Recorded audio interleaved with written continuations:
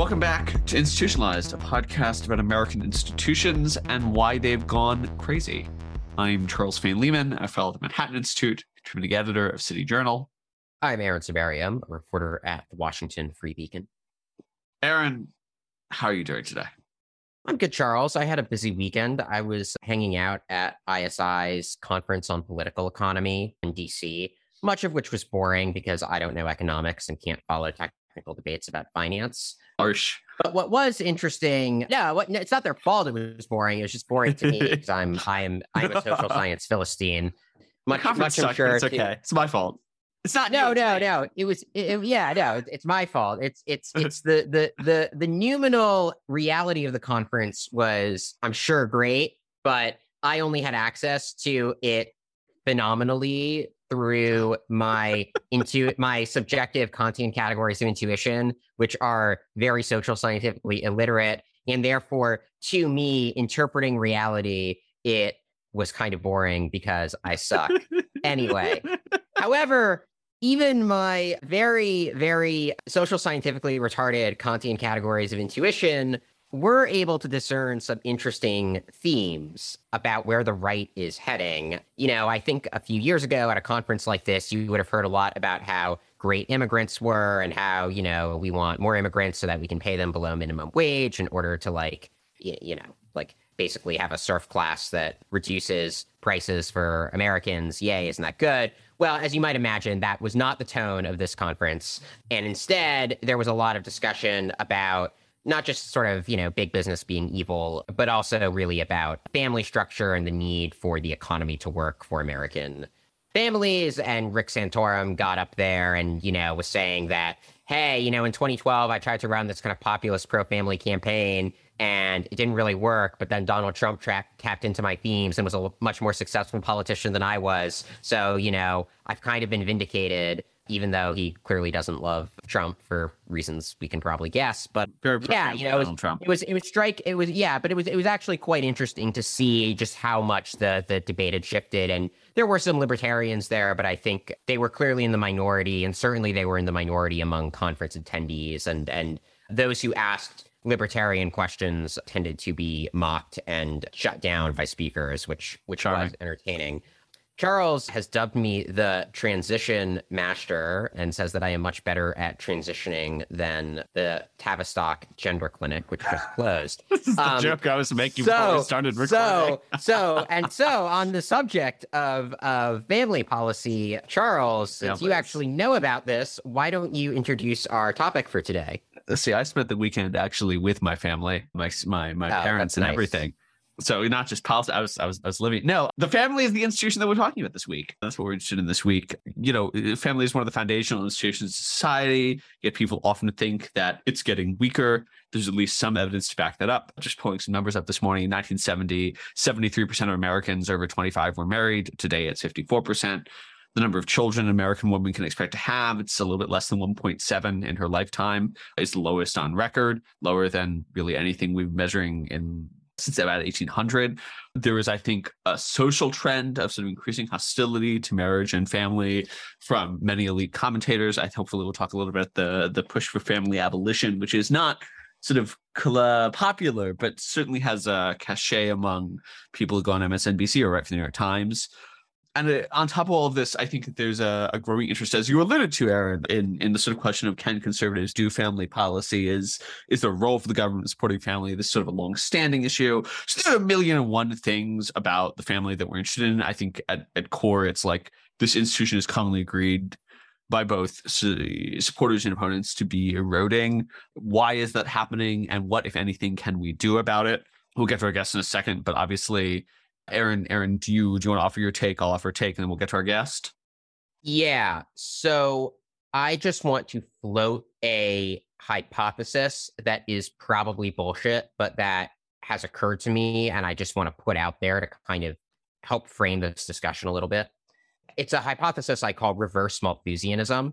We often hear that birth rates are falling, and because birth rates are falling, Western societies need to bring in more immigrants, because otherwise we're not going to be able to afford nice things like the welfare state. It's a kind of economic instrumentalist case for, policies aimed at increasing the size of the population. And so then, of course, conservatives will say, well, we should try to just get the birth rate up and not rely on immigration. What I want to put out there is that there seems to be a very strong inverse relationship between wealth and fertility. The richer people are, the fewer kids they have in most societies, with one or two exceptions that we can talk about. This pattern holds true. And as the developed world, where the immigrants come from, gets richer, you see the trends happening there too. Like this happened in the Middle East. It's really quite robust. Here's sort of what I take to be the reverse Malthusian trap. If we're destined, if every time society becomes really comfortable, our will to reproduce collapses, birth rates collapse, aren't we going to then kind of create the underpopulation conditions that we're often told lead to material privation? If so, then isn't that material privation going to, in turn, return us to sort of the conditions under which birth rates were higher, thereby causing birth rates to temporarily rise, which will in turn sort of create prosperity, which will in turn undermine the birth rate, right? And on and on and on. And my kind of dystopian apocalyptic scenario that keeps me up at night is we kind of get into this almost reverse Malthusian trap in which we're always just at this kind of, like, the entire world is at this level where we keep reproducing, we keep getting too rich to have the will to reproduce, then we kind of get, things fall apart, then we have just enough babies to keep us going, and we kind of go on like this in this just sort of, at this dystopian equilibrium that's not very fulfilling and not particularly prosperous or comfortable, at least. This very well may be completely wrong and total bullshit. I am hoping that our guest and Charles, who knows more about this stuff, can tell me why that hypothesis is not going to come true. But it's always seemed to me to be kind of a logical implication of the current trends we have, or at least something that could be seen to flow logically from it. And so I'm curious if there are any ideas on avoiding kind of a quasi Children of Men-like scenario in perpetuity. On that happy note, Charles, what do you think about family policy? Oh, I mean, well, I guess I'm a little bit of a pessimist too, not necessarily in that macro regard. What I'm interested in talking about today is, this is obviously an issue in which I'm very interested. I've written about it, including alongside our guest over at the Institute of Family Studies.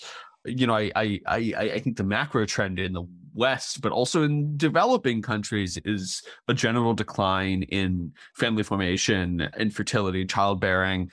I'm not sure that policy can do anything to pull us out of this sort of marriage childbearing nosedive. It seems like the forces at play are much bigger than what policy can bring to bear on the problem. So maybe our guest will be more of an optimist than either of us. Let's find out if he is. Let's welcome our guest. Patrick T. Brown is a fellow at the Ethics and Public Policy Center, whose work focuses on developing a pro-family economic agenda. So, hopefully. His writing has been published in the New York Times, National Review, Politico, The Washington Post, and USA Today, and he's spoken on college campuses and Capitol Hill on topics from welfare reform, child care, and education policy. Prior to joining EPPC, Patrick served as a senior policy advisor to Congress's Joint Economic Committee, JEC. There he helped lead research about how to make it more affordable to raise a family and more effectively invest in youth and young adults. Before we get to him, first we're going to briefly have a word from our sponsors. From the grocery store to the gas station, working families are getting hammered by rising prices. But instead of focusing on inflation, Congress is pushing anti-innovation legislation that will impose more financial burdens on working people and seniors. Their misguided agenda could cost public pension plans $109 billion. Teachers, firefighters, and nurses would pay the heaviest price. Congress needs to focus on inflation and leave American workers alone. And we're back. Patrick, welcome to Institutionalized. Thanks, guys. With that kind of optimistic note, I'm really looking forward to the next hour. Well, so Patrick, we like to start with sort of an opening provocative question. And, so right now, the left, especially after Dobbs came down, the left has been going on about how the right only cares about children from conception to birth. Is that true? It's not true. It has somewhat of a grain of truth in it, in the sense that I think conservatives are much more willing to at least traditionally, have been much more willing to countenance social spending when it came to, crisis pregnancy centers and providing benefits to pregnant moms. And certainly there's, depending on where you are in the country, there's some people who are more willing to, provide a more robust safety net after birth as well. And I think, my work and some other folks have been encouraging services to do that as well. But I mean, obviously, the reason why that has a ring of truth is because the left, for the most part, doesn't care about life before birth, at least not to the same degree of reverence that I think the right does. And so in that sense, because the right is the party of people who do want to make sure that life in the womb is protected, they're going to, by comparison, stand out as being unusually obsessed. And I think this is the case with a lot of sort of traditionalist conservatives. They seem unusually obsessed with sex and reproduction and the birth rate and that sort of thing because these topics aren't talked about in polite society. And so, folks like Charles and myself and others who do this kind of work, I think sometimes can be seen as being too concerned about our precious bodily fluids and the fate of the West and all this sort of stuff. But I think it's important for people to be discussing. So I'm happy to be on here talking about it. Well, let's sort of dig right into it then. I cited some, maybe to some scary, to others great statistics that have shown declining birth rates, declining marriage rates, declining family formation. Can you put those statistics in context? Talk to our listeners a little bit about what has happened with marriage, family, and childbirth over the past, 60, 70 years in the United States since the baby boom.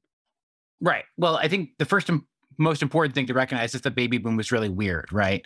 The sort of pent up demand for family formation in the wake of World War II, this sort of surge in childbearing that happened in those post-war years were really anomalous. And, we shouldn't expect the world of the 2020s or thereafter to look like this very historically contingent time period. So when conservatives talk about families, they sometimes fall into the trap of sort of leave it to beaverism, and they treating the 1950s as 1960s as the baseline at which we should be examining these trends from. And I don't think that's the right way to think about it. We should also be thinking about the long-term trend of infant mortality declining, life expectancy going up, a lot of things that have made marriage in childbearing a little less economically necessary. And certainly we could talk about the rise of reliable contraceptives as making marriage less necessary. There's a lot of technical and philosophical and political changes that have happened over the last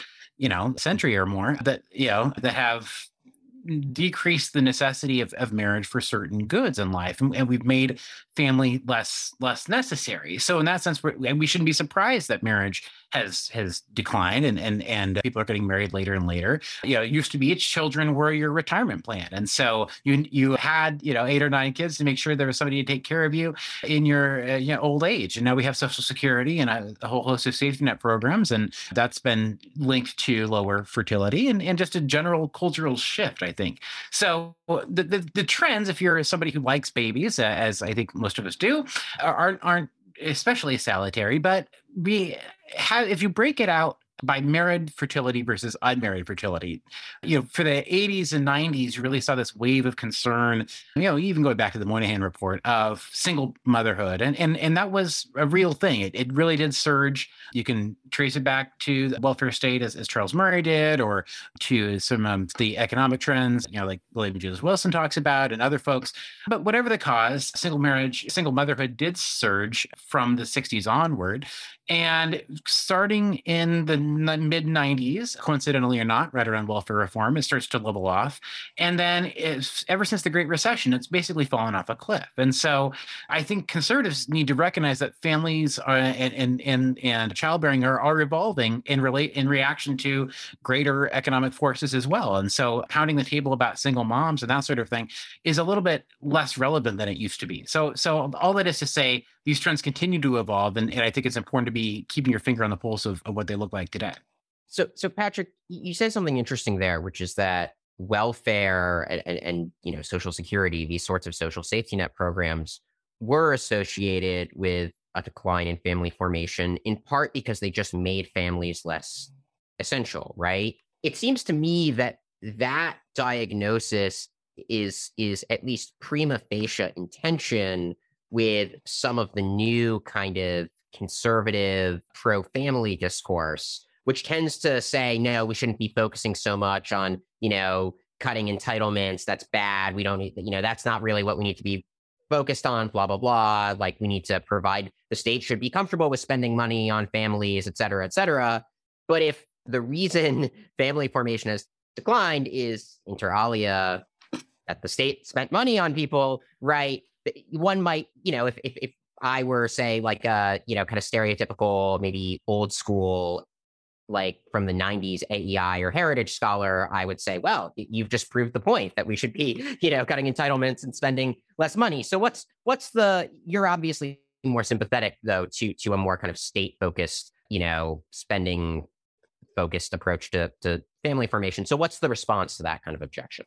Yeah, well, I think that's on some level true. If we gutted Social Security tomorrow, I think a lot of people would look on having another kid more favorably. And if that's the political argument people want to make, then hey, go for it. I don't think that's politically viable. And I think, we instituted these programs for a reason because, there were certainly, elder rates of poverty were through the roof and that sort of thing. So assuming that we're not going to hack away root and branch at the modern welfare state overnight, I think it's important to think about ways in which the modern economy penalizes parents, penalizes having a family.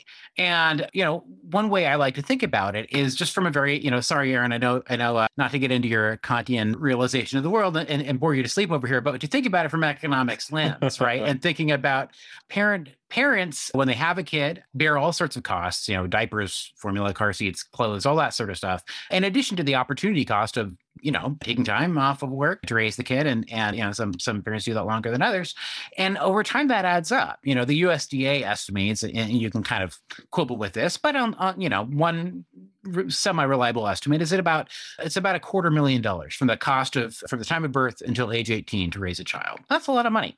And in a previous era without a social safety net, the kids were your retirement plan. So you kind of got that back over the course of your life. But now, especially with the sort of pay-as-you-go entitlement systems that we have and all this sort of stuff, the benefits to having a child now accrue socially because those are the workers that, are the fuel of the economy going forward, and they're paying for Social Security. They're the ones who are subsidizing today's boomers' retirement.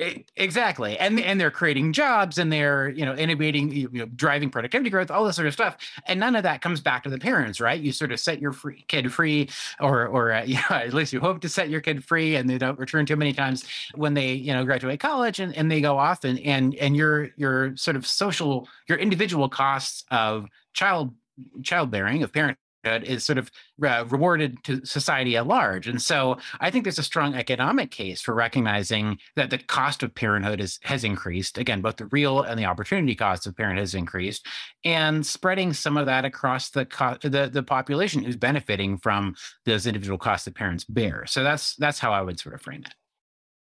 So I want to talk, and we want to dive into some hard questions, but I want to do just a little more context for our listeners. You work on family policy. That's a very big ambit. Some on the left and the right like to maintain that America is sort of uniquely bad at providing for families. I wonder if you can talk about the landscape of family policy, what currently exists. Are we uniquely bad? And what are the sort of big initiatives currently under discussion on the left and right? Yeah, you got a couple hours here. No, I think,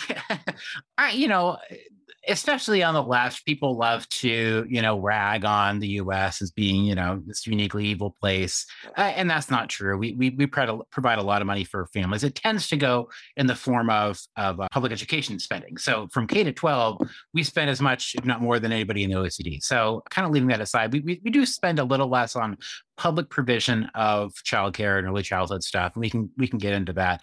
But the amount of spending doesn't bother me as much. I think to me, it's more, Aaron sort of alluded to, I'm a little more comfortable with some state spending on families, but I do think there are trade-offs in getting the government involved with something as intimate and personal as family life. And so if you roll out, as we saw the Biden administration wanted to do last year until Joe Manchin put his foot down, a massive government, subsidies for childcare and universal pre-K, that's setting a cultural expectation that you're going to have both parents in the workforce. And you're sort of putting the weight of the federal government behind saying, well, we're making this benefit available to you.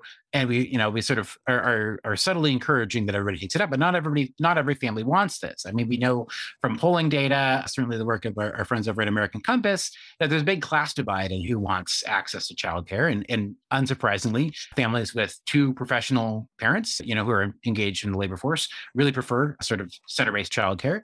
And families who are middle working class and below would love to have a parent or relative stay home with that child. So those ideas from the left, I think, tend to borrow from, I'll just sort of say, Scandinavian style big government approaches that sort of sees the family as, or I should say, sees the role of the state as lifting the obligations of family life from the individuals who make up that family. So relieving parents of the burden of childcare so they can get back to the workforce. And in some sense, really having the state provide a formative role for that child at a very early age. And I think there's reasons that conservatives are rightly, concerned about that. And then on the right, you sort of alluded to traditionally with sort of a very laissez-faire approach, not wanting the government to be too involved. We can kind of, think of people who might fit that role. But I think more recently, we've seen the rise of folks who would like to adopt a more Orbanist style of family policy that he's pioneered in Hungary. Orbanist is in Viktor Orban. Yes, thank you. Explicitly subsidizing big families and giving married couples a loan that is forgiven after some amount of time if they don't divorce, and really putting a finger on the scale and saying, we want there to be more babies, more marriages, and that sort of thing in a very muscular way that I don't think really maps onto the American character. We don't tend to like social engineering in the U.S. So I kind of think of those as being the two tendencies in the current family policy conversation. And obviously, I think I'm right because I'm right in the middle. Fair enough. Well, so let me, as somebody who's, I think, perhaps not Viktor Orban sympathetic, but sympathetic to the idea that declining fertility is a serious problem, which may require policy interventions. I want to ask you about. Look, this seems like a pretty big issue to me. As we alluded to in the opening, I think both Aaron and I are worried about the long-term trend, both nationally and also globally. Should we be worried, in a society like Taiwan or Japan, where the total fertility rate, the total number of children a woman can expect to have in her lifetime is below 1? Should we be worried about that? And then separately, do we think policy can do anything to ameliorate it? Or do we just need to live, do we just need to accept that we're entering the era of declining population growth? Yeah, no, we should definitely be worried about it. Definitely be worried about it. And I'm not really sure what we can do about it, to be honest. And we're really one reason we solved it. We're good. Okay. Yeah. Okay. We're done. Thanks, guys.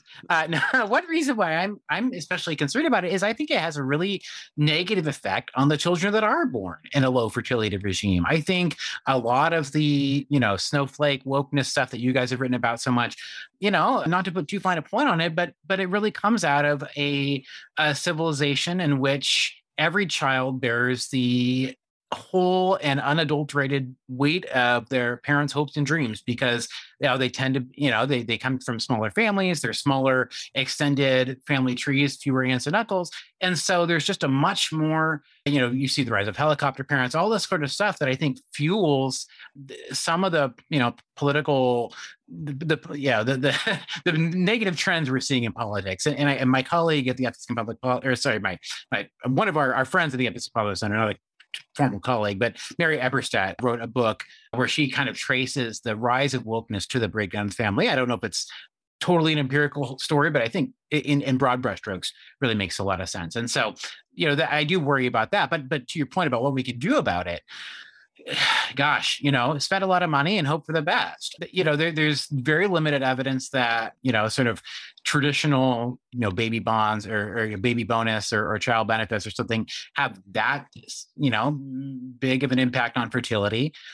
Some of the most parent-friendly places in the world are Northern Europe, which does not have very high fertility. And there's a philosophical debate you can have about what actually makes a family-friendly society. Is that something that's explicitly pro-natal, or is it something that's trying to just make parents' lives easier? And you can kind of weigh that in different ways. But for the most part, I think the goal that I see for family policy is more towards the latter side of that. Just saying, let's try to ease as many of these trade-offs as possible. Let's try to relieve the financial hit that parents take, and some of the burdens around family life that are imposed by the sort of modern economy, and also just some of our path dependent institutions and policy choices that we've made, and see what happens. Because I think, like I said, the idea of a big, I think is it Singapore that has a national night, which encourages parents to take the night off and procreate. That's right.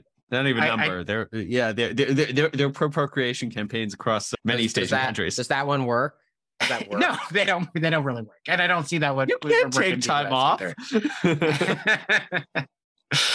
I mean, it seems like that might not really, be, if you want to encourage people to procreate, spontaneity is probably a prerequisite for the most, maybe, shall we say, propensity to procreate sex. And I would imagine that the government announcing an official day where you're supposed to have sex might kind of undermine the spontaneity needed for the sorts of sexual encounters that produce children. I don't know. Seems like maybe a poorly conceived, pardon the pun, policy. I mean, well, there's a related question, which is like, and Aaron alluded to this, and I just want to ask about it. Like the reality of fertility math is that the U.S. is sort of floating slightly below, a little bit above, at the peak between the end of the baby boom at 2007. We were sort of below replacement fertility, which is, for our listeners, 2.1 kids per mother, because it's like 1 for mom, 1 for dad, and then 0.1 to replace women who die prematurely. Floating like slightly below 2.1, or like right at it in 2007, and then it tail dives. A lot of what's going on there, as I think we've talked about, we've alluded to, is that we had extremely high teen pregnancy rates. Like babies were having babies, which is I think many social conservatives argued in the 1990s a huge social issue. So while it's good to sort of talk about trade-offs, it seems like the margin on which fertility has retreated has been all of these people who were not following our friend Brad Wilcox's success sequence. They weren't going to college. They weren't getting a job. They weren't getting married. Is that like an escapable reality? Like, can we recover childbearing without higher rates of teen pregnancy? And if so, can you make the case for teen pregnancy? I've thought about doing that. I've not quite bitten that bullet yet, but I do think you're right that the national campaign to end teen pregnancy was a huge success, starting the mid-90s and going into the 2000s. Now, what you described largely took place before the Great Recession, and that's where you see this big dip down in birth rates. And what I think is happening there, if you kind of decompose some of the data, there's two trends. One, upper class women continue to sort of delay fertility. This is being ongoing, but it accelerates in the wake of the Great Recession. People are pushing babies later on in life.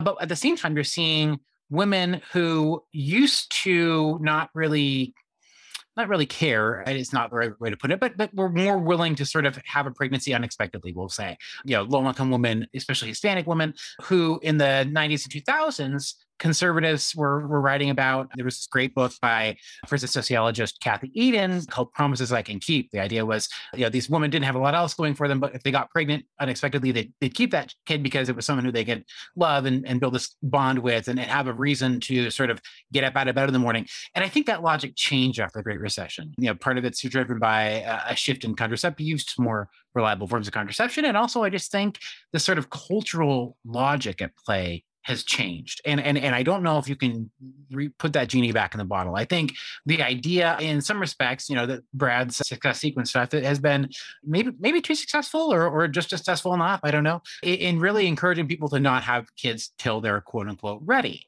And so that does, like I said at the outset, it does push married or unmarried fertility way down, and married fertility has dipped a little bit, especially during COVID, but I'm less worried about that over the long run. And I think really, if you're concerned about fertility, you have to be concerned about marriage, and you have to be concerned about the increasingly delayed rates of marriage. Now the average age of first marriage is something like 32, and that's just a much more compressed time window to have more than 1 or 2 kids. And so I think the decline in fertility is really just as much a story about a decline in marriage and a decline in seeing family as an important institution on its merits in conjunction with the sort of stigmatization of unwed motherhood and that sort of thing.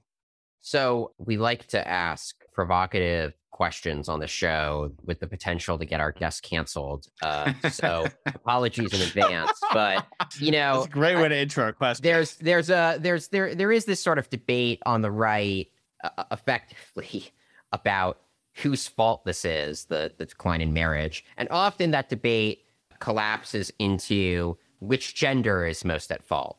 Is it guys, being promiscuous and knocking, and sleeping with women and then not wanting to commit and being unmarriageable? Is it girls being promiscuous, right? And in some way driving this kind of sex recession by participating in the neoliberalization of sexual mores? Is it a mix? Do you think neither gender is especially culpable? Or, what is it? Because this is something that often comes up. So I'm curious how you apportion blame between the sexes on the one hand, and then between kind of the choices of individual actors versus structural economic forces on the other. Yeah, that's a really great question, and I will try to answer it in a way that preserves my future prospects of employment. I think it's both. I do think it's been interesting, right? So in the 60s, 70s, there was a lot of talk about the breakdown of the Black family. Certainly, talking about cultural influences, and Ford too, obviously, and so I think in that discussion there was a lot of talk about sort of individual responsibility and pull up your pants and all that sort of stuff, right?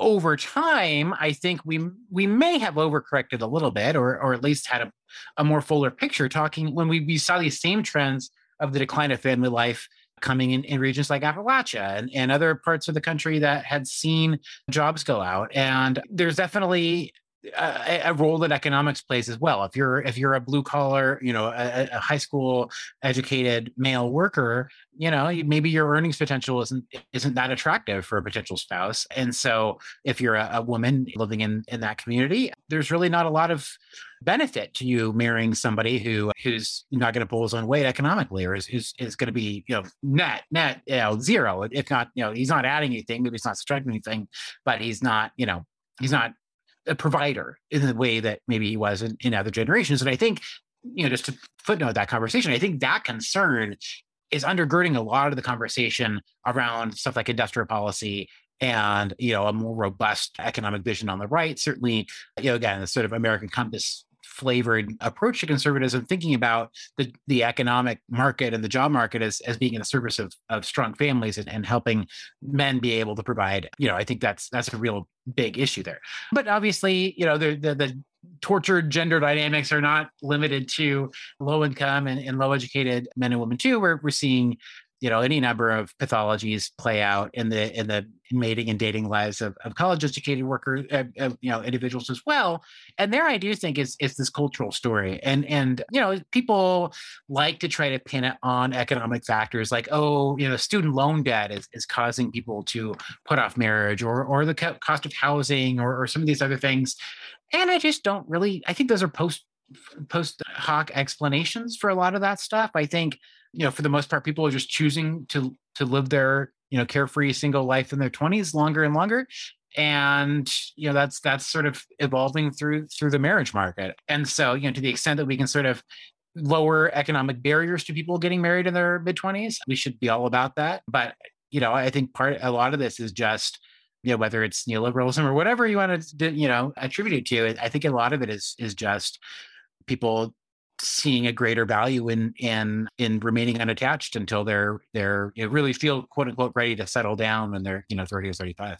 One of my and this is related, I think you're making your argument is that in some levels this is a cultural issue. So it's a shift in how we think about marriage, how we think about family formation, rather than just sort of like pure economic incentives. I wrote a piece some years ago about the effect of student debt on family formation, and it seems like there's an effect, but it's not just positive. But I think we've been talking around this. There really is this sort of great cultural repression in the late 80s, early 90s, early 2000s. That whole sort of decade, the Newt Gingrich decade, the era of Bill Clinton when all sexual energy in the United States was channeled through him. There's this Great Repression. We locked a lot of people in prison. We take back our cities. We cracked down on teen pregnancy. We're all very concerned about abstinence. And I think Charles, you sound so nostalgic. The 90s were a better time. But I think the repression, I love it.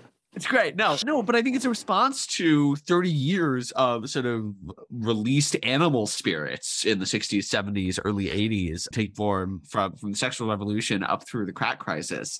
This is a very roundabout. A, I'm drafting this essay in my head, so that's what I'm talking about. But B, it seems to me like that cultural change was itself a response to a lot of social pathologies, and it's bred pathologies of its own. Like, is that a forced choice? Can we either be wild and free Brat Pack, or people sitting on Facebook not having kids until they're 45?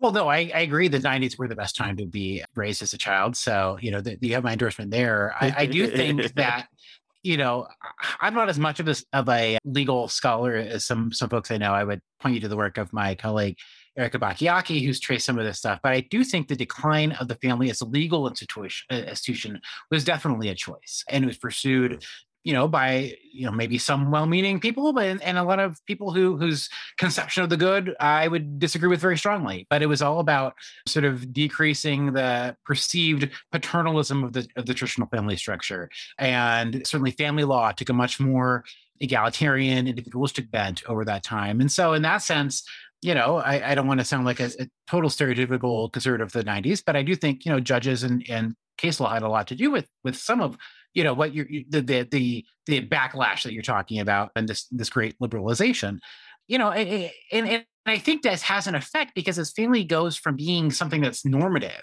to being something that you can sort of opt into, it has real downstream cultural effects, right? And so it's sort of interesting to see. There's a poll from I think it's mid 60s or right before the sexual revolution, like 62, that asks whether all married couples who should they have children? Ought they, do they have an obligation to have children? And it was almost, it was like 90% of people said yes, married couples should have children. And by 2 decades later, the early 80s, it was half that. It was like 40%. And now, of course, if you ask that, I think it would, the hard pressed to clear 20%. I would imagine. I would be interested to ask that question myself. But that idea of sort of family life as being sort of the natural way of things, and the family being the sort of institution that is oriented towards the promulgation of the species, and something that everybody does when they get married, get out of college, get married, that's just broken down. And again, some of this is because of this liberalization, and some of this is, that might be good in some respects, but I do think that there's been a decline of sort of family life and marriage specifically as being a goal that people want to reach. And if you look in polling data more recently, even among Republicans, a majority of Republicans told Gallup that if a couple has a child together, it's not important that they get married. And again, this has been declining. I think you had Rob Henderson on a couple of weeks ago, and he's written about this as well. And so just the idea that we've had this sort of flowering of approaches to living one's life, which is all well and good, but it's come at the cost of that sort of institution of the family as being this vessel that people can rely on. And certainly divorce was a major thing that got that kickstarted. If this being a relationship rather than is something that you're sort of bound to for richer or poorer, it becomes very contingent, and that sort of acidifies the bonds of family life. Right. So I mean, one story people tell is that all these legal changes in divorce and other things happened as a result of a cultural change. And I guess to just summarize your argument, without denying that there was a kind of cultural force involved, you're also suggesting no, it was also the legal changes itself that kind of served as a teacher and kind of inculcated a new morality instead of social norms. It's not just sort of one way. The causality goes in both directions. If you say yes, you win the institutionalized theme prize of the week. Yeah, no, definitely. It's both and, right? And it's just similar. It reminds me of a little bit of the school prayer stuff, where you have a court case that picks up on these elite driven, ideas of secularization, and that in turn, fuels a greater secularization, because you're sort of leaning into where the cultural winds are headed, but it also brings about what it's aiming for. So, I do think that it is both of those things. So I think this is timely, because just recently there were all these Republicans who voted, I think, to codify gay marriage, right? And there's all this discussion about how a lot of Republicans now are basically saying, oh yeah, whatever, gay marriage, it's fine. Obviously, a lot of people argued that by widening marriage to make it more inclusive of gay people, we would be strengthening the institution. And, since that happened, it's obviously only been it's been less than a decade, but I'm just curious, do you think that those predictions have been borne out, refuted, or has it just kind of been a wash? Because I see evidence that seems to point in conflicting directions.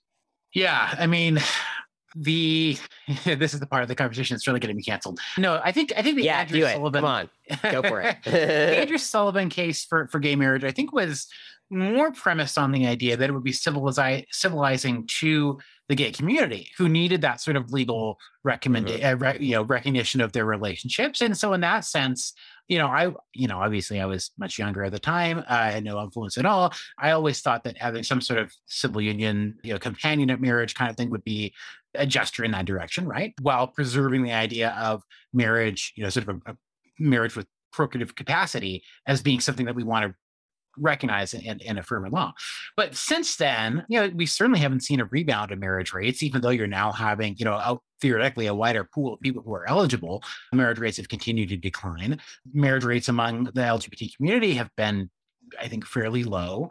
And, I think you can argue that the way that gay marriage was imposed in Obergefell sort of added fuel to a lot of the fire that was already burning with Ferguson and some of this other stuff, really empowering a very robust and muscular vision of using civil rights law and sort of moral, persuasion to really advance a certain vision of society. And so, to me, it's hard to see, some of the battles around, puberty blockers and other things, if you hadn't had Obergefell turn out the way that it did. And so, that's a little tangential to your question, but a lot of this to say, I don't think that, again, there was certainly an argument for giving gay people an opportunity to benefit from spousal visitation and healthcare benefits and all this sort of stuff. Set that aside for sure.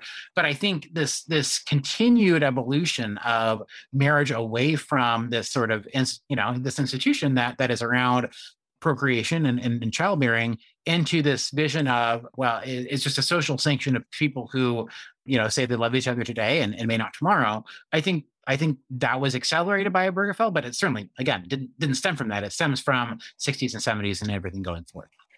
Yeah, I mean, I think there's an interesting analog here to our debates about immigration, in that with immigration, people often say, well, look, it'll help the immigrants, right? When you let the immigrants into your country, they benefit.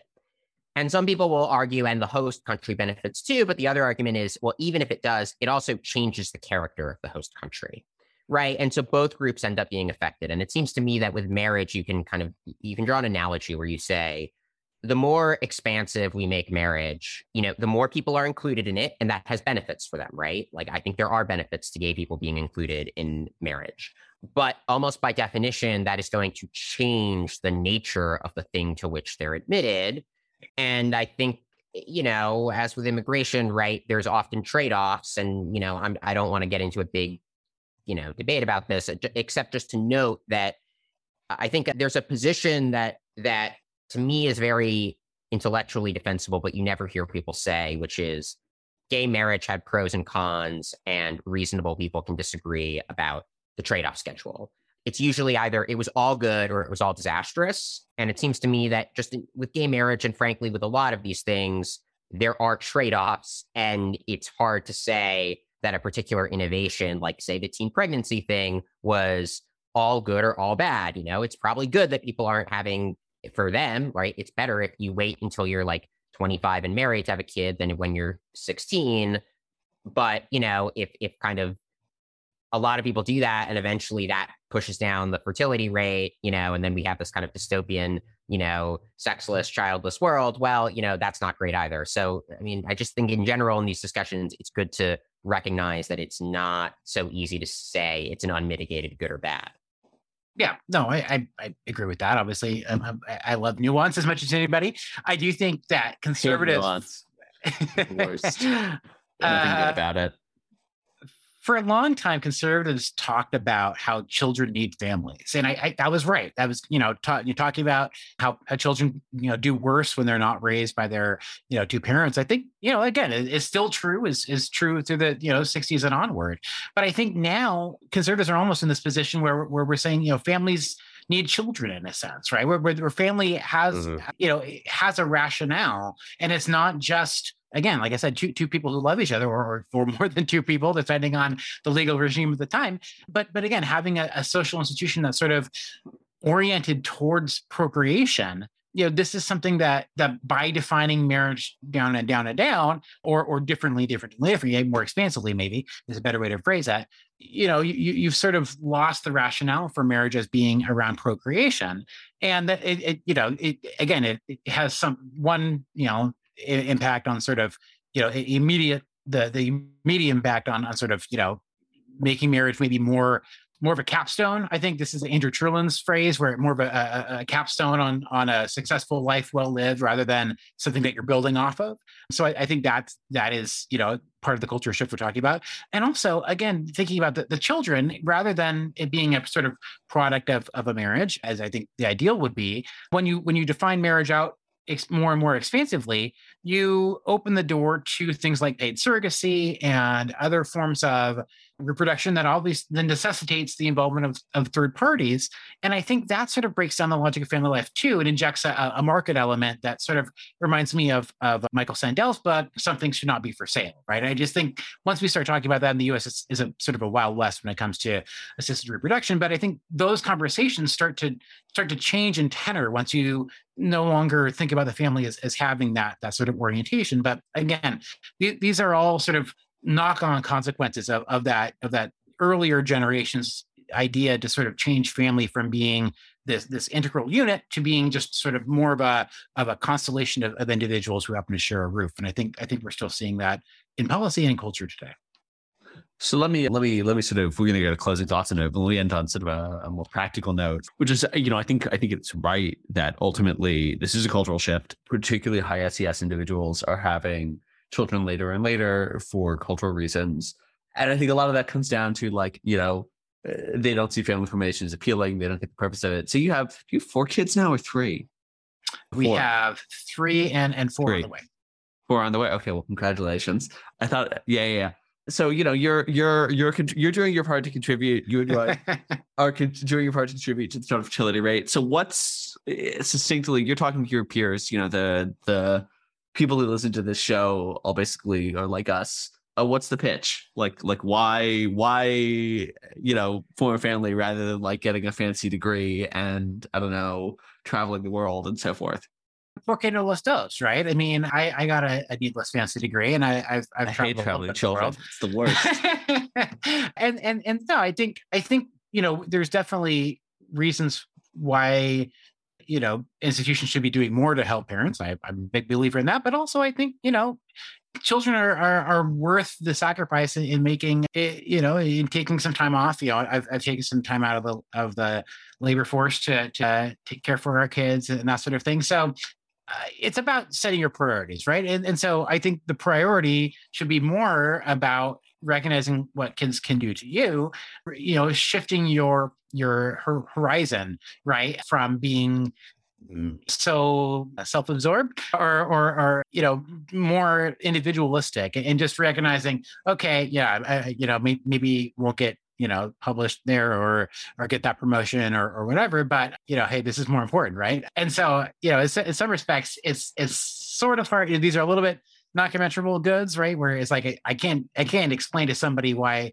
having kids changed my life. You have to just go and do it yourself. But I recommend it, and I do think that, like I said, it's good for the kids to have more kids around them, and it's good for the parents to recognize that there's more to life than your job or what's trending on Twitter and that sort of thing. And I think kids are really good for that dose of perspective. And talking about traveling the world, everybody says, oh, it broadens your horizons. I think, having a kid broadens your horizons, if for no other reason, for getting intimately knowledgeable about the cast of Daniel Tiger's Neighborhood and Paw Patrol. So those are really good things for people to be getting involved in.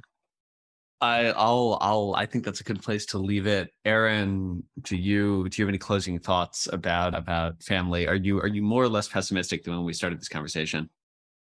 I'm not really any less pessimistic, but what I think it brings out is that just because there's a kind of long-term structural or cultural trend towards the dystopian doesn't mean that there's nothing we can do to kind of make things better for people on an individual level, right? Even if in the aggregate people don't start having families, I think there is still a kind of moral case for making it easier for those who want to start families to do it. And then the other thing I would just say, just to kind of extend the point a little more, is even if wealth, and sort of affluence is inversely correlated with fertility, even if in this kind of secular materialistic culture, people aren't going to have kids, okay, fine.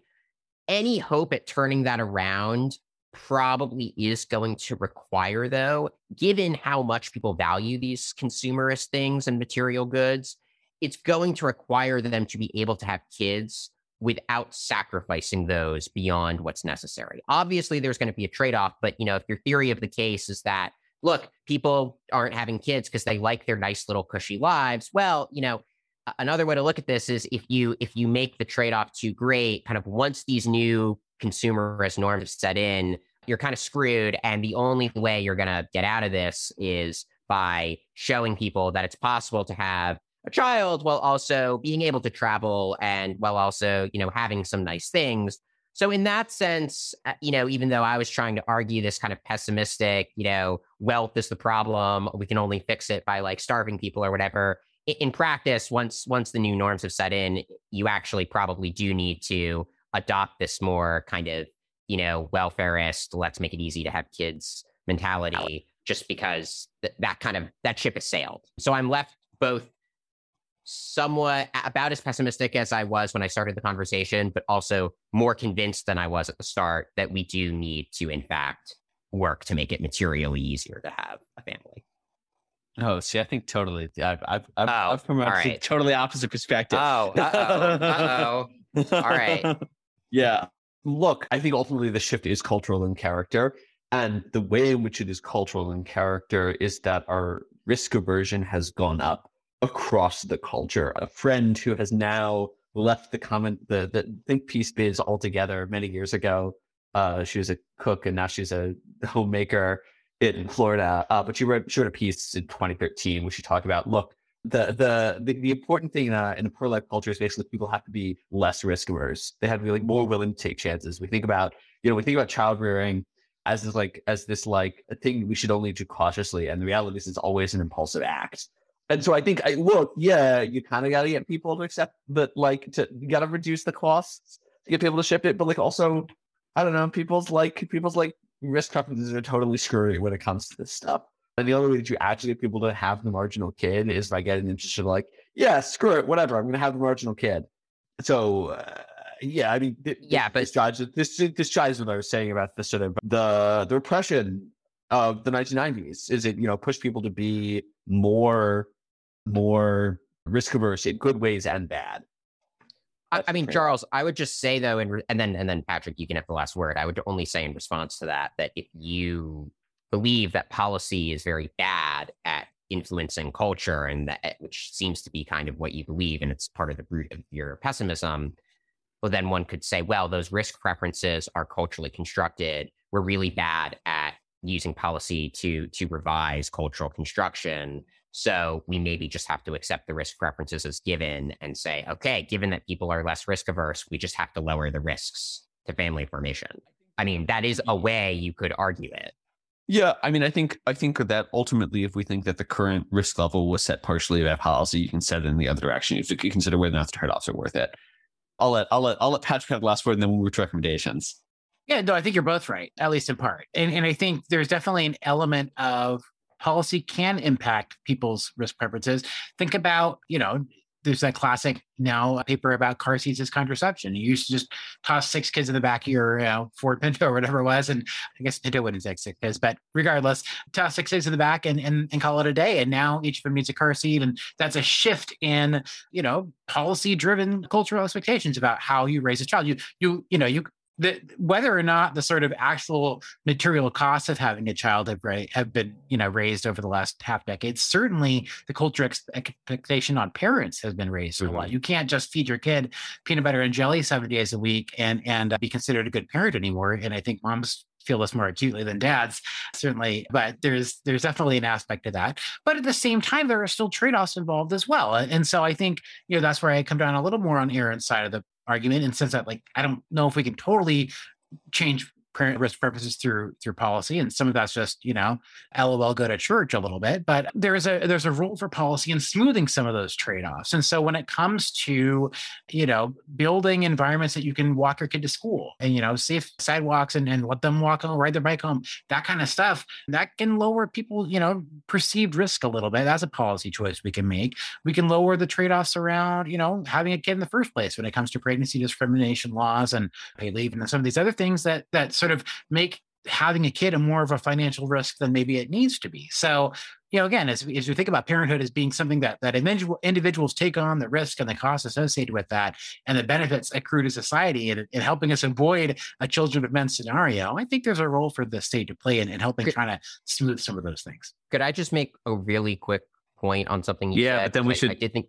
Yeah. But this is interesting. But just so the car seat thing, it's interesting because to me, that's a case though for where even if you want to make things easier with more state intervention, you also might argue that we need to be a little more libertarian in certain ways, and that the overregulation of life in the name of safety has increased the costs and kind of through that increase created this risk-averse culture. Right. So I mean, it's interesting because people often oppose libertarianism and this kind of more state-focused, pro-family conservatism.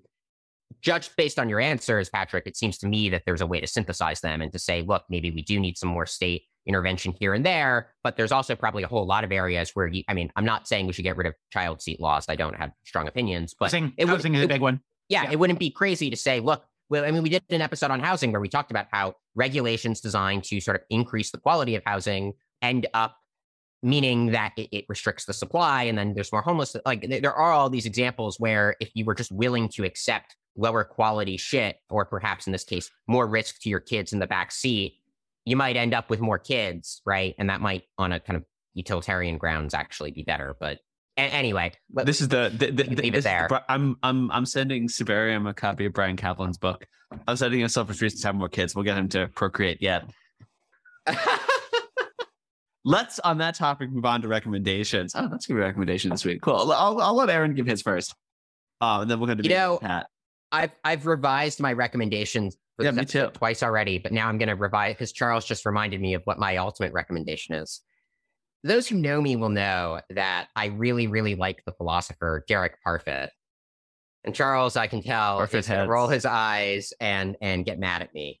But Derek Parfit has this very interesting thought experiment called the repugnant conclusion. I won't go through it, but basically it's an argument for why having tons and tons of kids and that leading to overpopulation where each life is at a very low level of subsistence welfare is actually a better state of affairs than one in which there's far fewer people at a high level of welfare. He argues that this is actually kind of a logical conclusion of principles that we take for granted, and that avoiding this seemingly dystopian, very high population scenario actually requires us to make philosophical moves that entail even more counterintuitive conclusions that we can't possibly accept.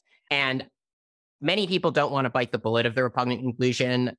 I have increasingly come around to the view that it is not a crazy bullet to bite, and that perhaps the world really would be better if everyone just had tons and tons of sex, had lots and lots of kids. And yes, each kid would have less nice things, but there'd be more worthwhile human life in the world. And ultimately, this kind of overpopulated state of affairs would actually be, optimal and is in fact the ideal. This is actually from the standpoint of population ethics. So everyone should read Reasons and Persons, the book in which Derek Parfit lays out this brilliant thought experiment.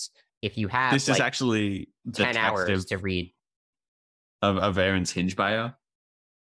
It's not. Come fulfill the repugnant conclusion. It's not. But that's an interest. That's an interesting idea. I have other philosophy in my Hinge bio, Charles. It's fine. But perhaps it's time to update it. It's time to update it. Okay. My plug this week, as a last minute insight that you all heard about 15 seconds ago, is Brian Kaplan's Selfish Reasons to Have More Kids. What being a great parent is less work and more fun than you think. This is like a 2000 something. I don't know when this book came out. 2011. Yeah, really? That early? Sure. 2011. It's really just Kaplan's review of all the lit on why what you do as a parent just doesn't matter that much and why parenting is actually much easier and safer than you think it is. I found it very helpful from the perspective of allowing myself to relax. I mean, I'm so, like a crazy person as a parent, but I'm less of a crazy person than I would have been if I hadn't read this book. Pat, do you have a recommendation for our listeners for their Hinge bios or otherwise? Yeah, no, I both go with Parfit and Kaplan and saying, care a little less about quality and err a little more on the side of quantity. I think that's definitely, everybody should go out and go on a date if you're not married. If you are married, have a date night in and see what happens. So that's my sort of tongue-in-cheek recommendation. My recommendation is get laid. My more serious recommendation is a great, I think it's 1976 essay in Harper's, of all places, by the late Michael Novak. It's called The Family Out of Favor. And it's a wonderful essay just talking about how even in the mid 70s, entering into family life was seen as this sort of daring and countercultural thing in the sort of elite circles, and how that narrative has sort of been carried on, talking about how, the family is this sort of, the seedbed of a strong society, and thinking about family policy from a neoconservative perspective. But, as in a lot of things, that sort of original gen of neoconservatives really got a lot of things right. And so Michael Novak's a great place to start if you want to think more about these issues. Great. They all have things right. Well, thank you, Pat, so much for joining us on Institutionalized. Thank you, as always, to our producers at Nebulous. Listeners, if you would like to send us questions, comments, compliments, concerns, I don't know. I'm married. Adopted children. Adopted children. Yeah, that'll work. Children. I've got enough children. You can say Aaron children. It's fine. You can always find us on Twitter. I'm at Charles F. Lehman. Aaron is at Aaron Sibarium. That's about all the time that we have. So until next time, I'm Charles Van Lehman. I'm Aaron Sibarium. And you've been listening to Institutionalized. I hope you'll join us again soon.